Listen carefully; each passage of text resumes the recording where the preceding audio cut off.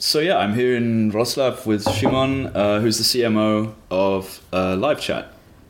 Hi. Thanks for having me here. It's really cool office you guys have. Unfortunately, it's not on video, but if you can imagine it, it's like a big old house, right? Yes, it is. It's a big old house. It's almost 100 years old, and we arranged it to have an office here. It's been great to be here for the past year, but it's no longer big enough for us. So we are already thinking about changing it to something bigger. Yeah, it's cool. I mean, it really still has a startup feel, and it's even though you guys are pretty big now for the startup mantra, but I guess that's something that you're really trying to. I wouldn't say we are a startup anymore, but it's. This kind of atmosphere, it works better for us in comparison to traditional office spaces. Cool. So it would be great to start, I guess, back at the beginning.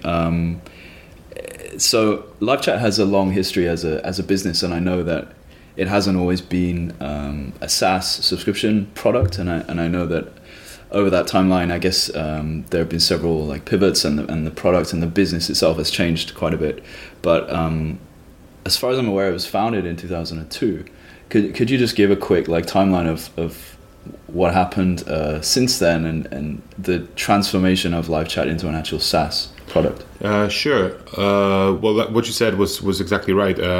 We started a company back in 2002, and we've been offering the software LiveChat in the sort of old school model, sales model, on premises model. When the sales process was 6 to 18 months, it required us to go to sales meetings with our customers. We focused mostly on banks or other financial institutions in Poland, and working in that model was actually a pain for us. It was very hard, and what hit us even harder was a financial crisis back in 2008 and 9, and that was something that could have destroyed this company.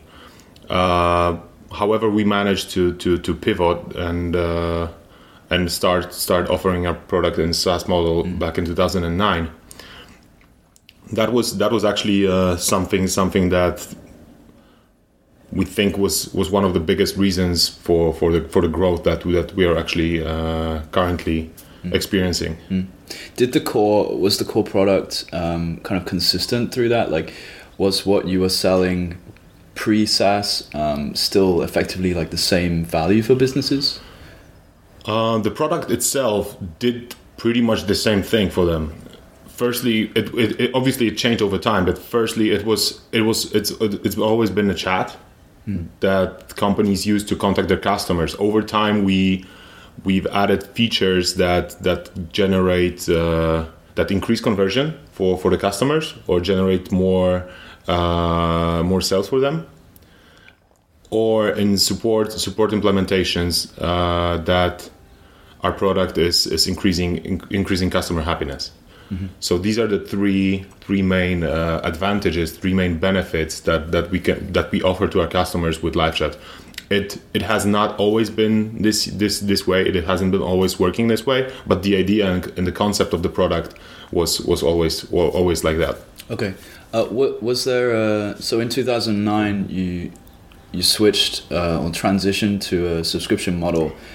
That's still, I guess, for a European business, very early in terms of the kind of growth and boom of SaaS products. So yes. What was the experience of trying to do that at that point in time? It was, being in Europe was and trying to do the SaaS company here, SaaS business here, was hard and challenging, I would say, because of many reasons. For instance, with the recurring billing option, there were not many, if any at the time, companies in Europe that provided the recurring billing option. So it was very hard for a European company to start accepting credit cards in the same way, in a similar manner that American companies do. There are many reasons for that. One is the lack of a solution for that. There was no Stripe, there was no Recurly at the time. So we could not do we could not find any kind of solution like that in Europe. The other reason is that accepting credit cards in Europe has a different history in comparison to the US, because the credit cards have been there like forever, and in Europe there's cash still is yeah, you can say cash is king in Europe. Yeah. Although it's been changing over the past several years. Yeah. So given all of those kind of barriers, what was the thing that really drove your decision to still like persevere and move to a SaaS model? Well, the predictability of the model of the business, accepting smaller payments, but from larger amount of customers.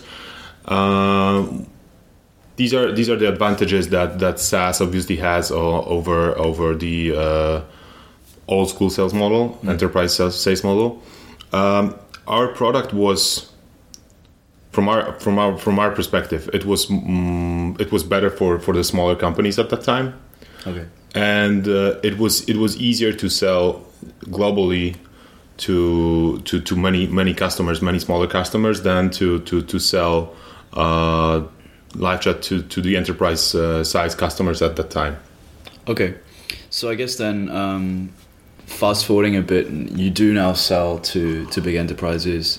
You have names like Adobe, AirAsia, and other huge businesses using your product, and over 13,500 customers. That's been growing so fast that your data it's out of date already. It's no longer accurate. Okay. The last report, because we've been a public company since 2014, since April, so it's been 2 years now.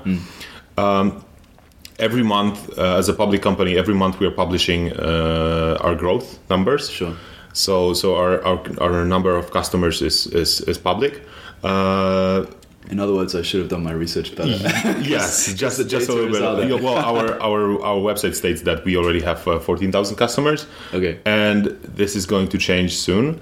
Although we have in the last report dated April 1st, and it wasn't an April Fool's joke. It's 14.5. 14.5. Yeah. Okay. Wait. What? So that's some very serious scale that you guys have reached. I mean, the business is growing, and is doing pretty well. It's growing, but it's always been a challenge for us to manage this growth, because we don't have any sales team, and no salespeople here. Wow. Okay. That's one thing, and the other is that we don't spend money on advertising. Okay. So we like to call it zero budget marketing. Yeah. Because we are trying to market our product without any significant marketing spending. That's crazy. Well, on the surface, it seems crazy. And if you haven't written a book yet called Zero Budget Marketing, that would be a really good title. Yeah. We're thinking about it. We'll think about it. So, Thank you. I guess my first question to that is why, and then secondly, how do you go about growing a business to 14,500 customers without spending any considerable budget on marketing? So to better understand why we work in this way, we would have to move back to that financial crisis time. At that time, we had no money. Like, the company had literally no money to even pay for servers or pay to the people, and still we managed to go through that period with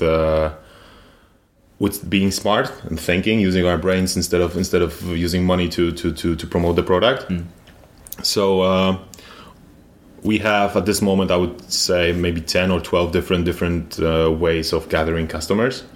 That would include search engine optimization, affiliate program, reseller program, word of mouth, using branding for incoming traffic, creating content, positioning ourselves in the online marketplaces for software, and a couple more. So it's always been about the inbound marketing for us. And since this is our background, and whenever we are approached by say companies that would help us advertise our product. Whenever we compare the customer acquisition costs from whatever they offer, like advertisement, to a customer acquisition cost that is zero, close to zero, they're always in the lost position. So we've decided that we still want to pursue this path, not only sort of bootstrapping, but also being smart about spending your money or even not spending them, but to coming up with something creative that we can use to promote our product.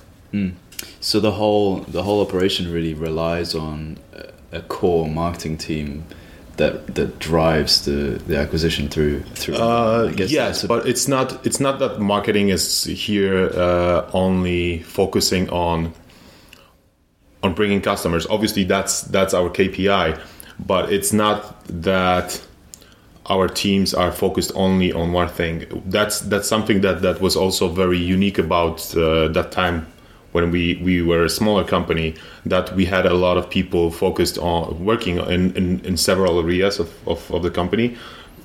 Over the past 10 years here at LiveChat, the only thing I haven't been doing was creating the product by writing the code. Yeah. But I've done support, I've done marketing, I've done some accounting, and we have plenty of people who are with the company for 6, 7, 8 years, and it's been very, very similar with them. They've been doing a lot of different things here. Okay. Do you think for young businesses starting up today that's still a viable strategy to scale through next to no cost of sales and marketing? It's hard to say because we haven't really scaled to the size of, say, Salesforce, Zendesk, or any other public company in the US. I mean, public on that. By public, I understand that they're on New York Stock Exchange or Nasdaq. But this has been working for us, so we're doing something in a different way. We're not saying it's better or worse.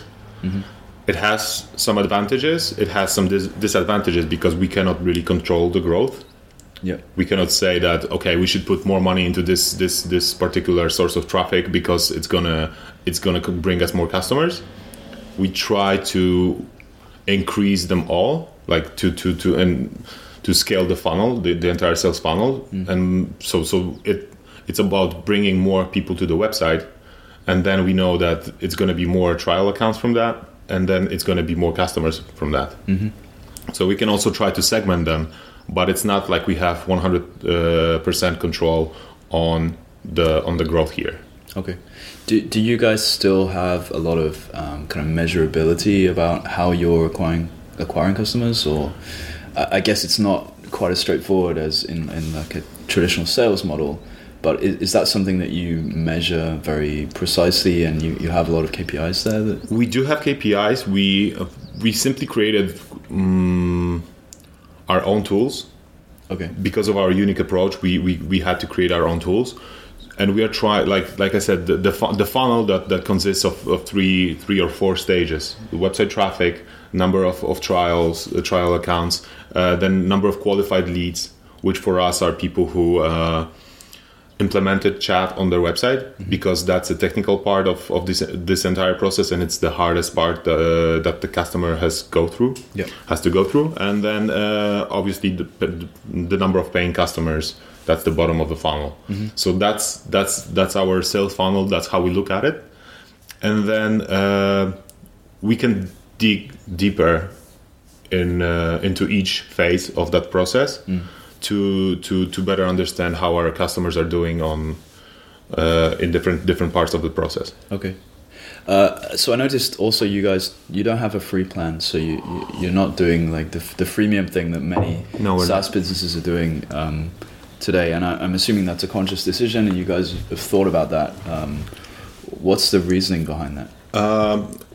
When you look at the market of chat solutions, live chat software, you're gonna learn that we are one of the most expensive products out there.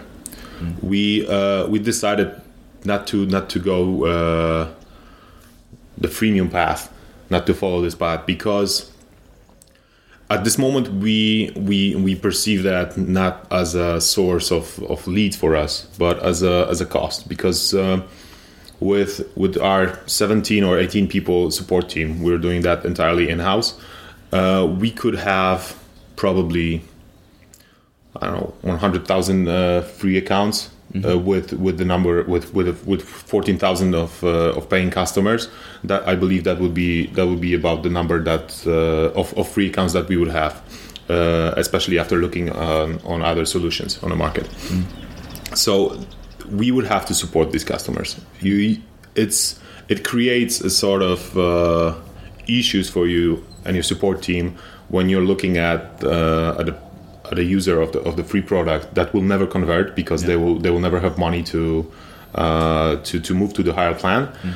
But they will still come to your website, they will still ask you to support them, and you have to tell them something. I mean, you're not going to send them to the page, to the self-service page, because the experience is not going to be good for them. So we've decided that there are more disadvantages of that situation than the advantages of bringing some of the freemium people, users of the freemium version, on board as a customers. Yeah, it makes sense, and it's, to me, it seems to back up this whole kind of pragmatic approach to growth, right? Yeah, everything is sustainable. Yes, it is. And you only make sure that you bring on customers that you can support, and that everything is kind of viable from a business sense. It is. I think that makes sense. So the chat space, if you can call it that, has changed hugely since you guys have started up, and since live chat has existed.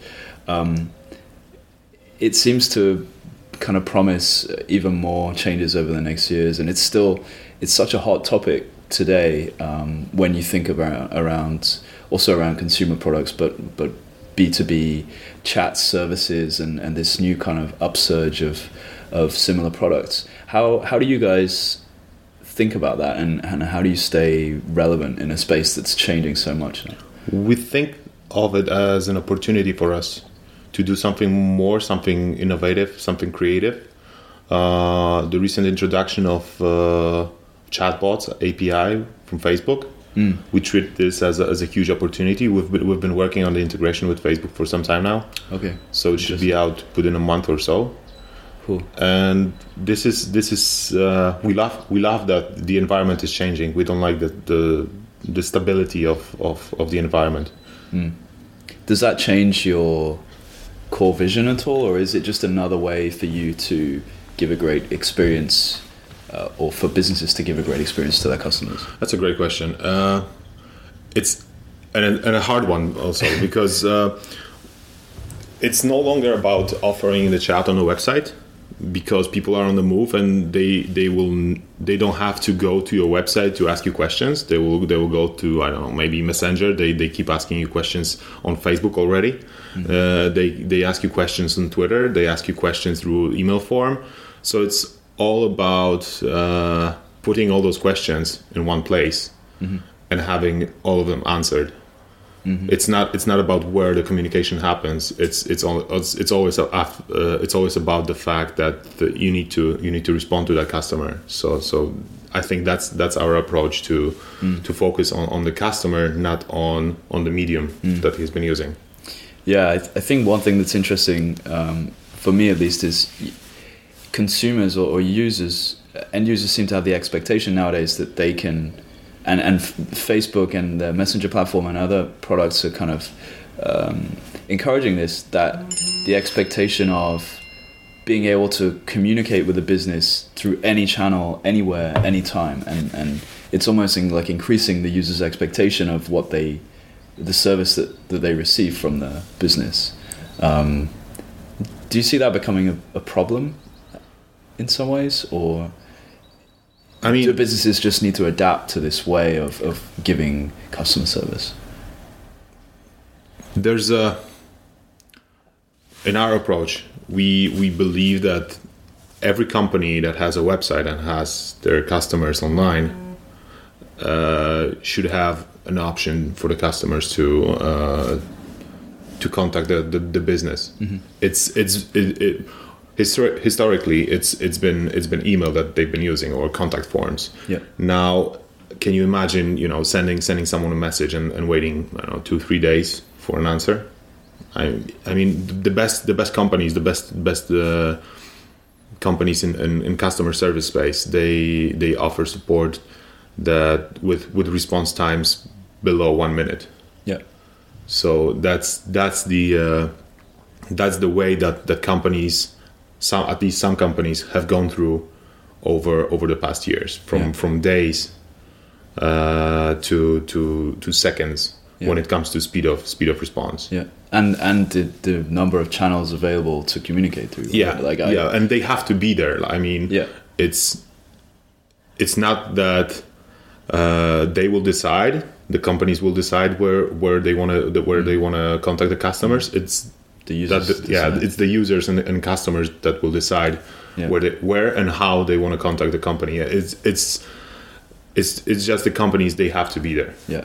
So for you, I guess that means supporting a range of platforms and integrations that the businesses need in order to be in the place that their customers are. At this moment, we have about 50, a little over 50 integrations with different kinds of software, including social media platforms like Facebook and Twitter. And then they're still showing up new ways to communicate with businesses. Slack has totally destroyed the way companies were communicating internally.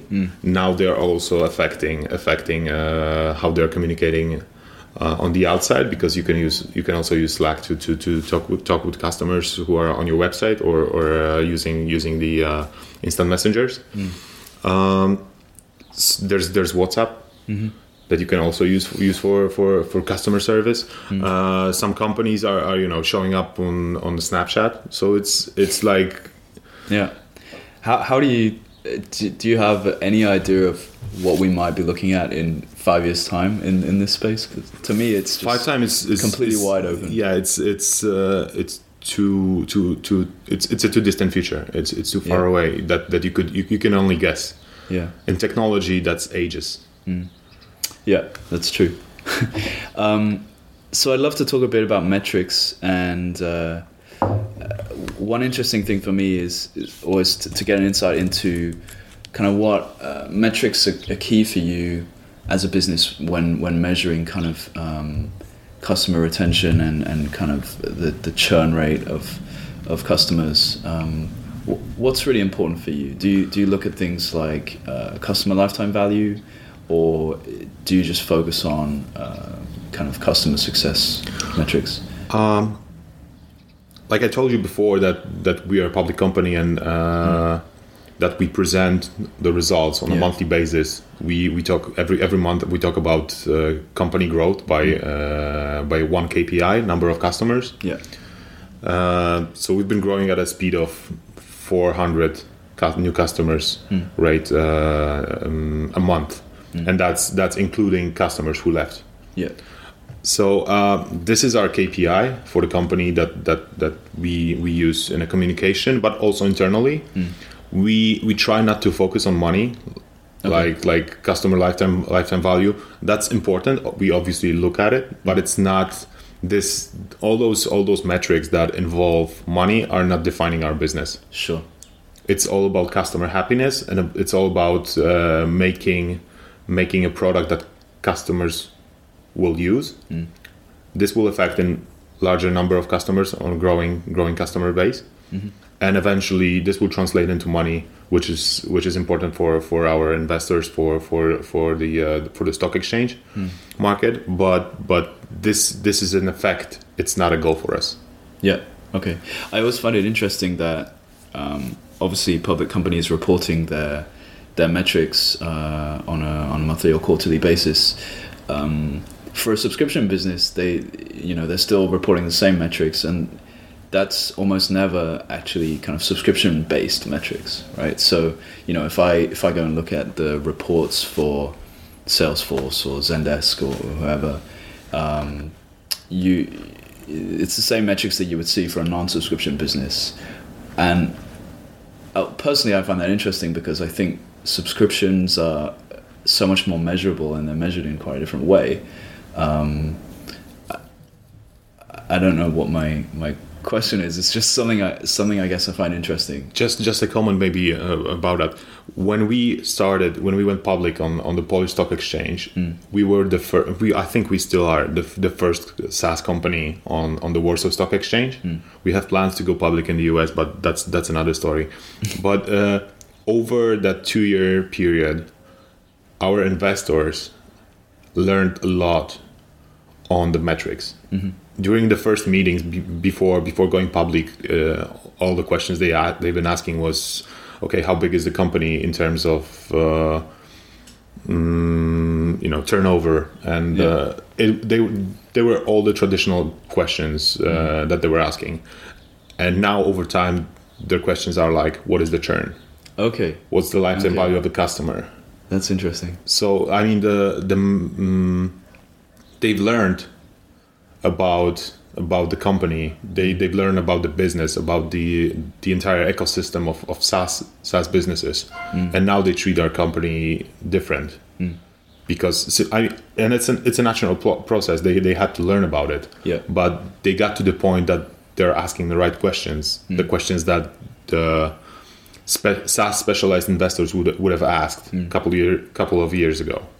So you think it's just a matter of time before investors, especially in Europe, I guess, which is probably a little behind the US I think it's a matter of time before, and it's a matter of number of companies, of SaaS companies going public, or at least the investors getting used to the fact that they're dealing with different kind of economy here. Yeah. Okay. Cool. I just asked a couple more questions. I know we're a little bit short on time, but I would love to understand how you guys, as a public company, effectively manage to maintain a culture that is kind of attractive for talent, and even through your kind of rapid growth. What's your strategy for? Like, to me, we're sitting in a room with, a blackboard for walls, and really, like, for me, it's an inspiring environment. How do you kind of maintain that through the crazy growth and kind of public nature of the business? Going public didn't really change the way we work. Only, it added some activities, sort of like reporting, publicly reporting our growth. Yeah. And apart from that, and meeting with our investors once a quarter or twice a year maybe, it hasn't really changed the environment inside and the culture inside the company. I think it's important that it's always been about the people here, and we've always been focusing on growth. So this goal of growth, of growing the customer base, of being and staying innovative in chat space, this really helps us to stay the way we are, to keep this culture of a startup, despite the fact we are no longer a startup, or we don't treat ourselves we don't think of ourselves as a startup anymore. You mentioned that you're in the process of looking for a new space, a new office, and you specifically don't want to move into a kind of corporate feeling space. You want to kind of maintain the kind of style and aesthetic that you have today. We've been there before. Like before we started selling in SaaS business model, we've spent, it was almost 2 years in a corporate office space, and it sort of killed our creativity. It was very, very hard to work there. It was it was a time that we had a sales team, and then we tried to chase those large enterprises and big banks and financial institutions and larger customers here locally in Poland. And it was something different. It was always about making money at that time, and we know it simply didn't work.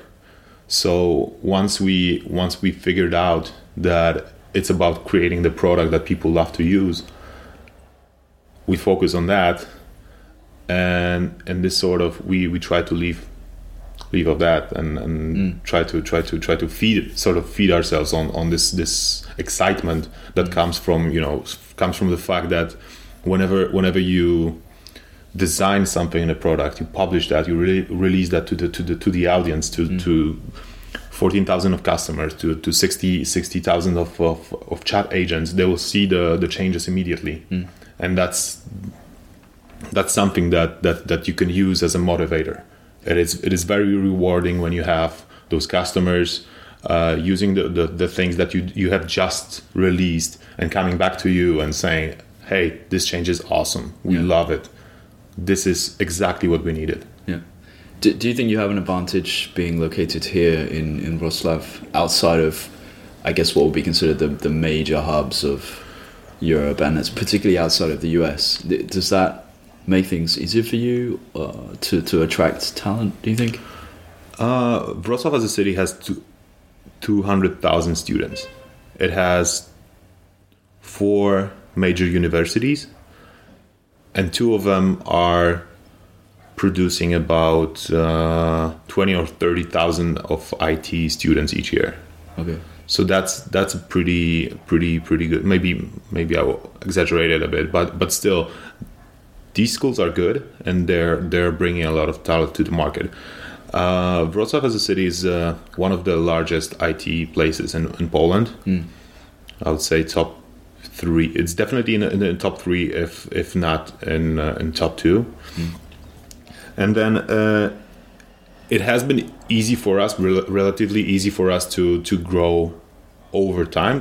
But this is changing because larger corporations are now seeing the potential in the city.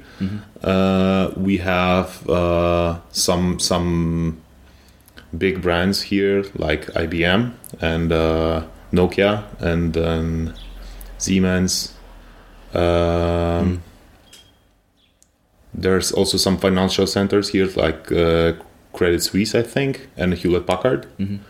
So they do sort of suck out talent out of market, and it's getting harder and harder over time to get to land those people, those specialists in the company. Yeah. So at this moment, recently we've managed to hire a couple of people from other cities. Yeah. We had people coming from the UK, although they're Polish citizens. We've managed to hire a guy who's been talking with WhatsApp about relocating to San Francisco, but he still picked us over them. So it's hard, but we're trying to stay competitive. Okay. Cool. I guess we should probably wrap up, but maybe if I can just ask one more question. What's the thing that you're most proud of your time here at LiveChat, when you look at the business and the team and the product? My personal achievement, maybe I think I really appreciate the fact that we are in this exact spot at this moment. That we've grown from zero, basically from 0 customers to 14, now almost 15,000 customers, without spending any significant budget on customer acquisition. I'm proud that we are still doing that. We are still focusing on growth, and that we will be. I'm sure we will be still growing. At this moment, we are in top 3 when it comes to customer base on the LiveChat market. We're very close with LivePerson. I think there's one more other company that has more customers, but they've been acquired by Zendesk. It's open. Yeah. So they will probably disappear from the market at some point. We're still aiming to get to the number 1 spot. So it's always about choosing and selecting some goals for yourself. Once back in the days, it was reaching the 1,000 customers mark, Yeah. After that, it was 5,000, 10,000. Then it was going public in Poland. Now Yeah. it's about 30,000 customers. That is our goal. Okay. Because it will mean that we are ready to go public in the US. Sure. I don't think any Polish company has gone public on the US market ever before. So Yeah. we wanna be the first one. Yeah.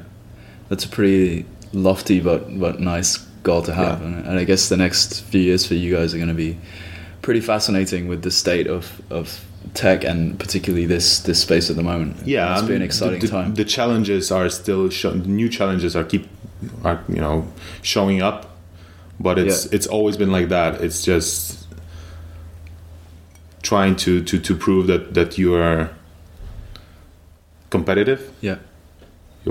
We definitely want to prove that we're still counting in a business and that we are number one provider on the market. So there's still something that we need to prove. Yeah. Oh, that's great. So thanks so much, Szymon. It's been really interesting to chat. Is there anything that you guys need to plug? I guess you're hiring.